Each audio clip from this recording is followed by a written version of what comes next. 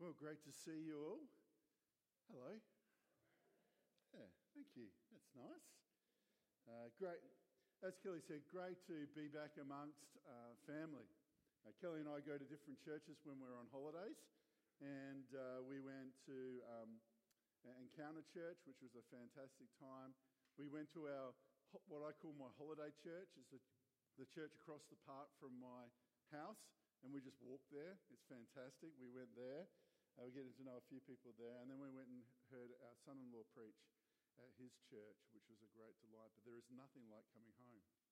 There's nothing like being with family, and there's nothing like worshipping together with those that you love. So it's great to be here. Why don't you quickly turn to the people around you. Just give them a smile, maybe a wave if you like. That's up to you. Because you're going to pray for them right now, just letting you know. And So let's pray for those people around us, because we want God to speak to them, don't we? As we want God to speak to us, we want God to speak to those around us. So let's pray. Loving God, we thank you for everyone who's around us. And Lord, we pray for those who are in front and behind, and we ask, Lord, that you will move mightily in their lives. Lord, they've come wanting to experience your presence. They've come wanting to experience your voice and to get refreshed and renewed and to hear direction, Lord. And so we pray that blessing upon them right now. And we ask that as they pray for us, Lord, that you may fill us afresh and anew, that your Spirit may speak to us. So Holy God, come at this moment and enable us to commune with you. In Jesus' name we pray. Amen. Well, it's good to be here. Just before I begin, just want to acknowledge that this time of the year is a really difficult time for our Indigenous brothers and sisters, and I just want to proclaim a blessing upon them as they struggle at this season in our calendar, and ask God will give them peace and God will move mightily in their hearts and minds. Well, we're starting a brand new series called Discipleship. I do this every single year. It is the ABCD of discipleship. And I do it every year because a couple of things. One is you forget. Just letting you know, you forget. Another is, of course, that we always have new people joining us and people who haven't yet stepped into this. But the framework is that if we grasp hold of this ABC of discipleship, right through our year, then we can see God continue to do amazing things in us, through us, and around us. And if you have forgotten, the A is assume that God wants to use you. The B is believe God is bigger. C is cultivate intimacy with God. And D is develop others or disciple others around you. A, B, C, D of discipleship. And I want to come and spend a little bit of time talking to you about the assumption that God will use you. And an assumption is just you supposing that it's true even without any evidence. That's what an assumption is.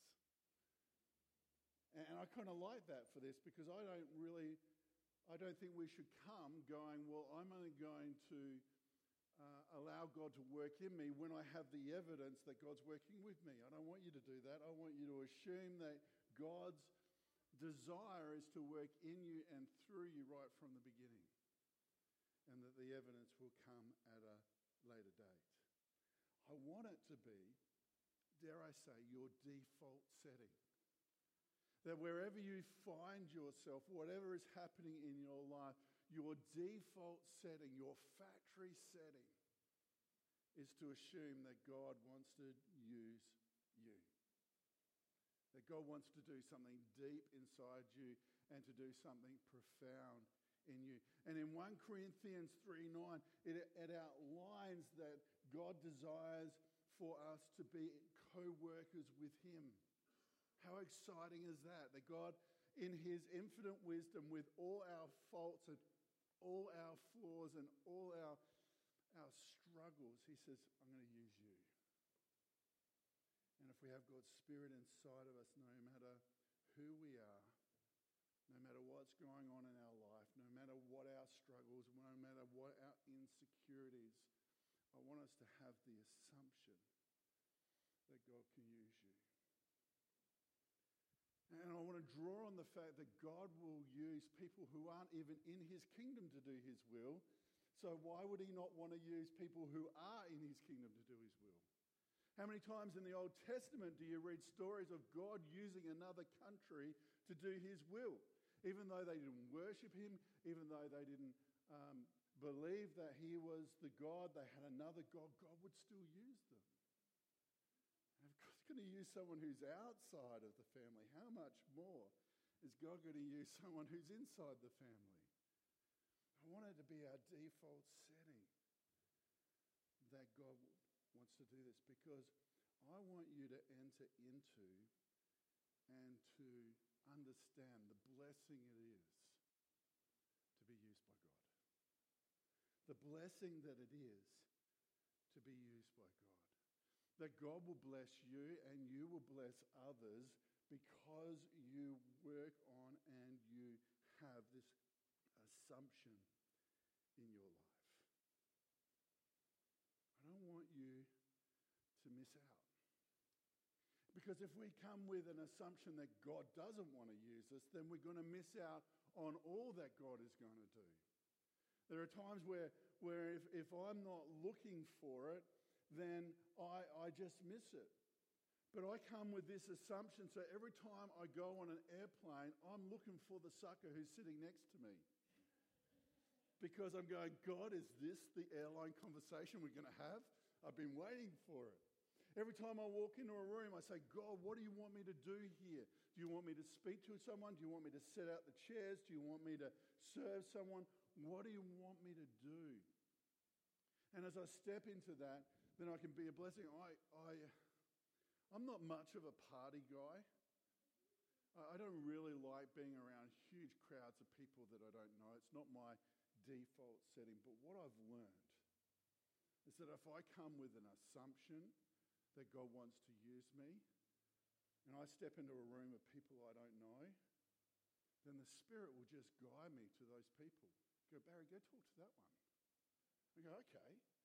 Now, the conversation might not go anywhere, but that's okay because I'm just following the Spirit's guidance of what he wants me to do. I just want to assume that God wants to use me. And so in every circumstances, even in circumstances that are uncomfortable for me, I want to step into the blessing that God can do something in me or through me, around me. Sometimes the most fantastic and miraculous conversations are ones that I don't expect, that come in situations that I'm not ready for. But because I keep my eyes open and my ears open, I can have the blessing and I can be a blessing. I mean, we can have this battlefield in our mind, can't we? And maybe you're having it right now when I'm talking about assuming God's using you.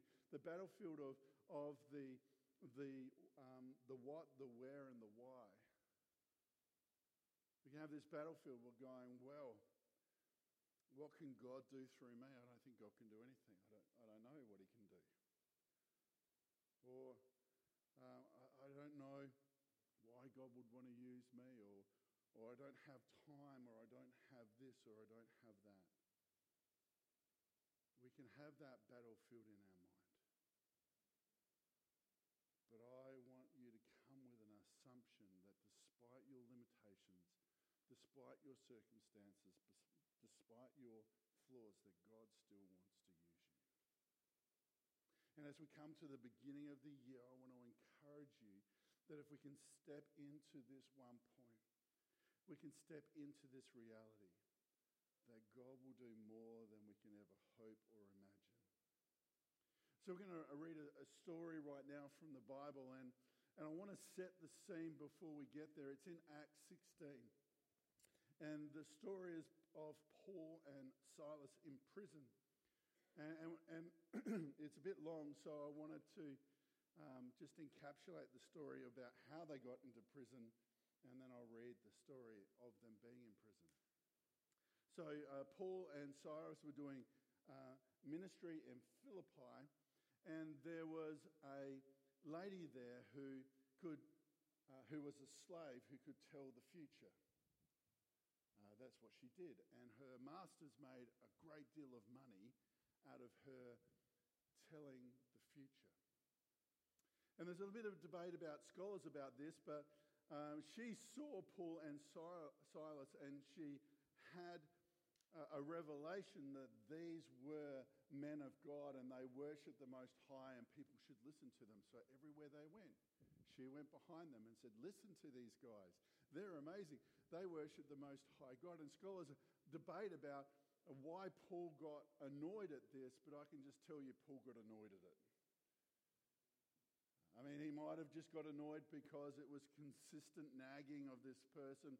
Could have got annoyed at it because there was, he had to explain himself all the time as she was going around behind them. But whatever reason why Paul got annoyed and he cast the spirit out of this slave girl that enabled her to tell fortunes. Now, we don't like to talk about that in Western cultures anymore, but I'm just going to leave there that the evil spirits can do bizarre things in people. And so once the masters realised that this slave girl could no longer tell fortunes, they knew that their money had dried up. And they got angry. They got furious. And so they got Paul and Silas arrested and thrown into prison. And when you're arrested in those days, it's not a gentle experience.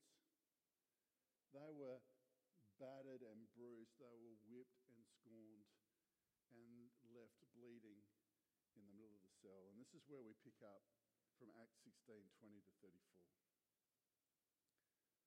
It says, they brought them before the magistrate and said, these men are Jews who are throwing our city into uproar. What were they doing? Well, they cast out an evil spirit. That's what they did. And by advocating customs unlawful to us Romans to accept or practice. So they're saying that this religion that they're talking about, this Jesus that they're talking about, this is outside of our spectrum. Even though the Roman culture at the time was a culture that believed in many gods and every god was welcome. Just want to put it out there. And the crowd joined in the attack against Paul and Silas. And the magistrates ordered them to be stripped and beaten with rods. And after they had been severely flogged, not just gently flogged, not just a little bit flogged, severely flogged, they were thrown into prison and the jailer was commanded to guard them carefully. So the jailer was told, these people cannot escape.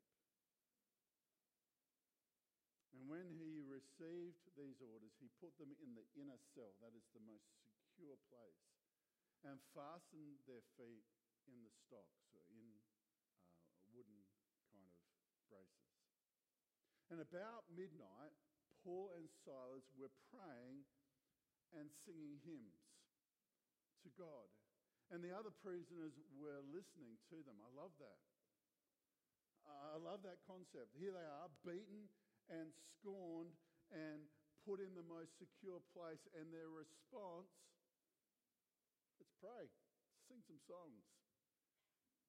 And I love that it says, and everyone was listening. Well, the prisoners were listening. I reckon the guards were listening too.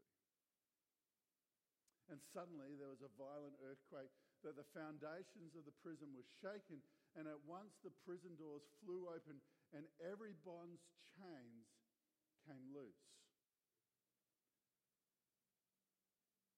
And the jailer woke up. And when he saw that the prison doors were open, he drew his sword and was about to kill himself because he thought the prisoners had escaped. So he was charged that they shouldn't escape, and then he woke up to see that every door was open and thought that they had. And he was going to kill himself to save the embarrassment. But Paul shouted, do not harm yourself. How did he know? I don't know. We're all here. The jailer called for lights, rushed in, and fell trembling before Paul and Silas. Thanks, Mark. And then he brought them out and asked, "Sirs, what must I do to be saved?" I love this. So it's a response to the singing and the worshipping. It's a response to God freeing them. For a response of them not running away, the jailer comes to a realization that the God that Paul and Silas have been preaching about is true. And he comes to them and says, "What must I do to be saved?" They reply, "Believe in the Lord Jesus, and you'll be saved, you and your household." And they spoke the word of the Lord to him and to all the others in his house. And at the hour of the night, the jailer took them, washed their wounds, and immediately he and his household were baptized.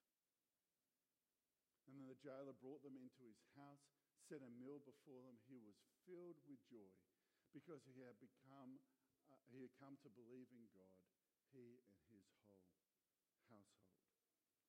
So here we have this amazing story, one of my favorite stories in the Bible, because here we see Paul and Silas doing some thinking or having some attitudes that I think that are really helpful for us when we come to assume that God wants to use us. Here they were, battered and bruised and beaten, and they didn't let it change who they were. There was an attitude that they had that says, "I'm in the middle of this, God must be here with us." There was an assumption that no matter what their circumstance, that God was there and that God was going to do something. I love this. You see it outlined much because they didn't run away when the chains fell off and the doors opened. They stayed there. Why did they stay there? Because they knew that God was up to something. If you're just worried about wanting to get out of there, if you were scared of your circumstances, if you didn't think that God was with you, then you would have run. As soon as the chains fall out, as soon as the doors open, you would bolt, wouldn't you? But here we see that Paul and Silas have this attitude that goes, "I don't like where I am, I don't like what's happening to me, but somehow I know that God's going to use it." The second attitude that Paul and Silas take is they worship God and not their circumstances. They worship God and not their circumstances.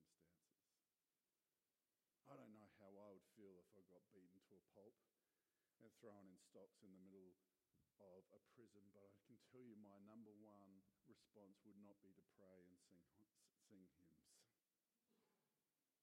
It would probably be a little darker than that. But here we see that Paul knows and Silas knows that their trust is in God and not in their circumstances. And how many times do we look at our circumstances and then wonder whether God's there? But Paul and Silas flipped that and said, "I don't care about the circumstances because I know that God is there." They have a different attitude. They're not looking for signs. They're just believing that God is at work and that God will use them. They worship God and not their circumstances. And thirdly, they come unashamed of sharing their faith and who they are. They just worship and pour it out there. And everyone's listening and they don't care. Some of us can't even sing in church because we're afraid of people hearing us sing. But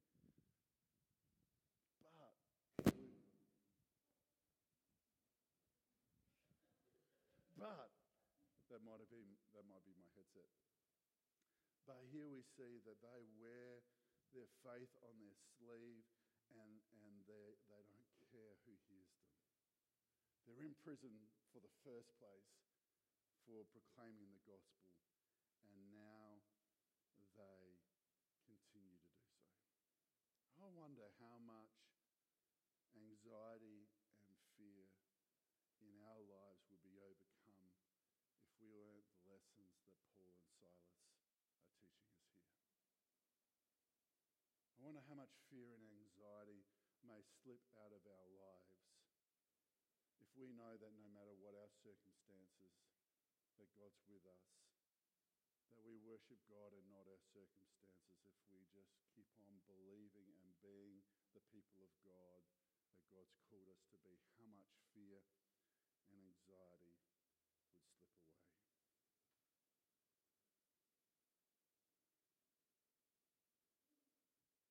There is an assumption that I want us to embed deep down in our soul, that God wants to use us no matter what is happening in our life.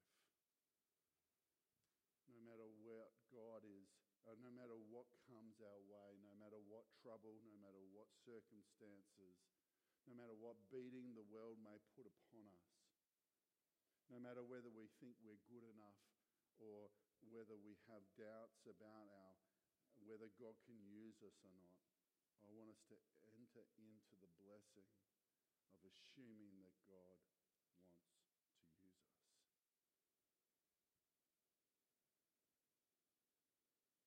And because when we enter into the assumption that God wants to use us, we enter into looking for the opportunities that are before us, not the change that we want to see happen. When we enter into assuming that God wants to use us, we start looking for the opportunities.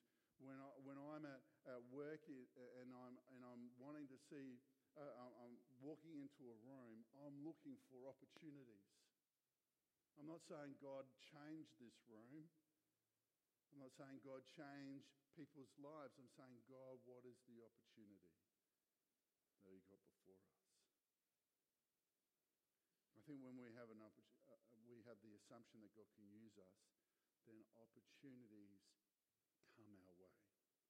And we're looking for them and we're ready for them. And we're looking to God and not to the fear that's inside of our hearts. We're looking to be a blessing and looking at how we can serve others. And when we have this assumption that God can use us, then we let God be our defender. We let God be the judge. We let God be the provider. And so today I want to put to you that in every moment, in every area of your life, to assume that God wants to do something. Now, I come with this assumption, and God doesn't take every moment of my life. I'm yet to have that conversation on an airplane that I really want to have. But I assume that it's going to happen one day because my heart's ready and God will do what God wants to do.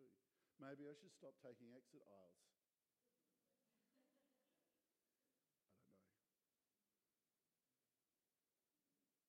But look at your life. Every area, every moment. How can you allow God to step in and take that opportunity? Because in the end, as Paul and Silas were there, as they didn't run, as they sat there and worshipped God, as they went about their business, they changed a destiny of an entire family, of an entire household. Because they were able to not look at their circumstances but worship God, because they were there and they realized that God was at work, a jailer who was about to take his life not only was saved, but his whole household was. And I don't know about you, but I want to be a person who walks into a room and says, God, what do you want to do here? And to see more and more people's eternal destinies changed for the glory of his name. So how do we do this? How do we get to a point where we can assume that God wants to use us? Well, I've got a couple of thoughts, just in closing. First of all, the thought is this. Be ready. Now, we're going to talk about this in a bit, in in a couple of weeks. But be as ready as you can to hear the voice of God. Be connected to God. Spend your time learning to listen to his voice and to know the Spirit's movement in your life. As I've been working with different people about hearing the voice of God, it becomes very, very clear very quickly that everyone hears the voice of God differently. And so we need to understand how God speaks to us, how God nudges us, how God directs us. And we need to be connected and we need to be close. And we're going to deal with that in a couple of weeks when we talk about cultivating intimacy with God. But there has to be a posture of us being ready, being willing, being open to it. The second thing is live your faith on your sleeve. And this is a part of our evangelism strategy in this place.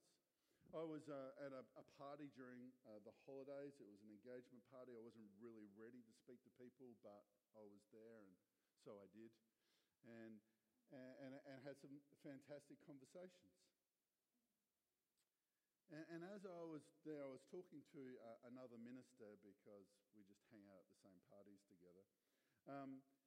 And I was talking about our evangelism strategy, and I said, the first thing we want to do is offer prayer to people. And as I was talking, God started to speak to me.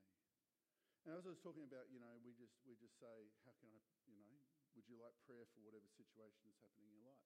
And it dawned on me, that's exactly what we do at church, isn't it?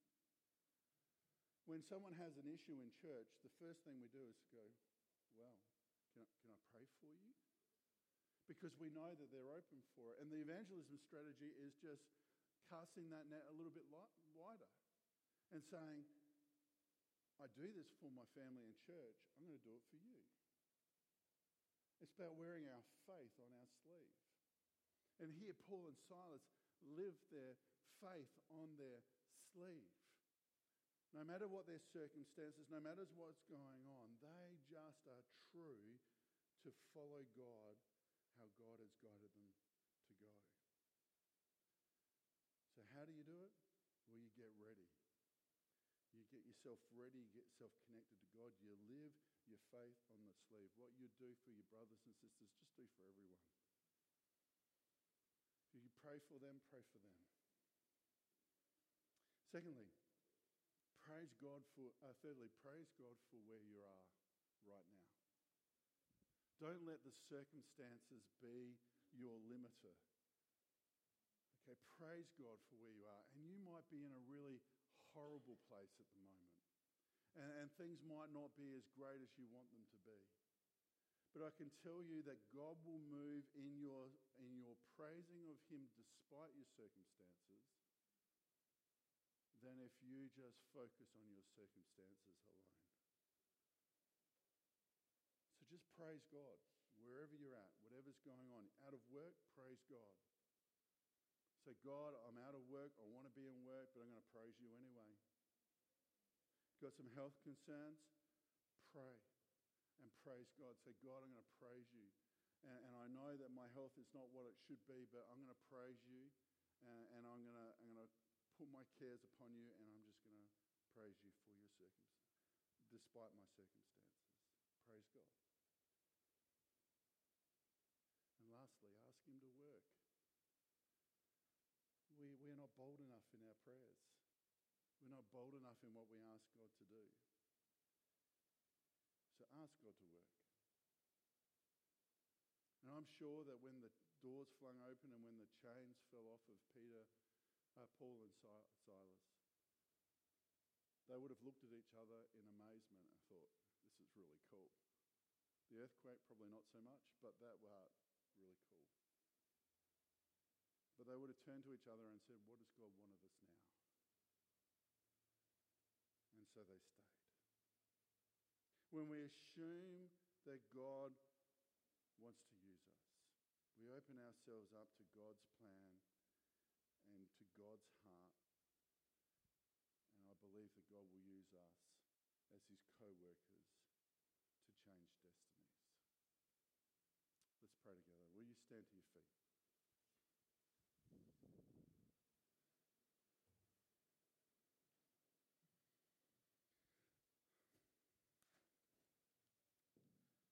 I want to pray for a couple of people today, not individually, I'm not going to name you, but a couple of circumstances today. I want to pray for those people who feel like they're trapped by their circumstances. I want to pray for you today.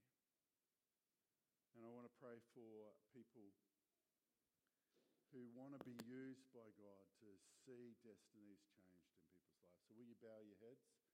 And we're going to pray. And if you are someone who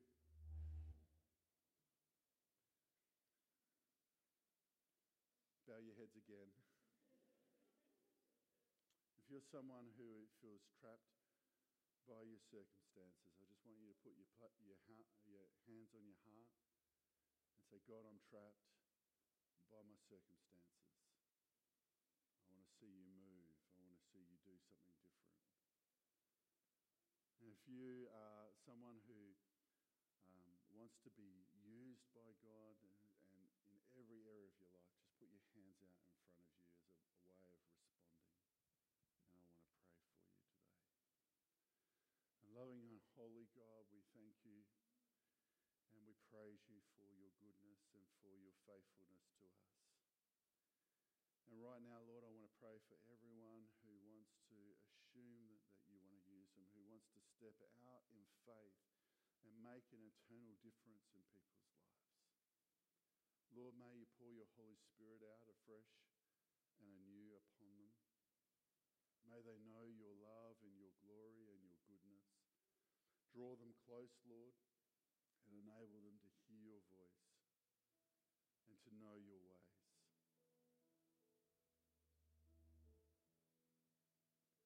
And Lord, for those who feel trapped by their circumstances,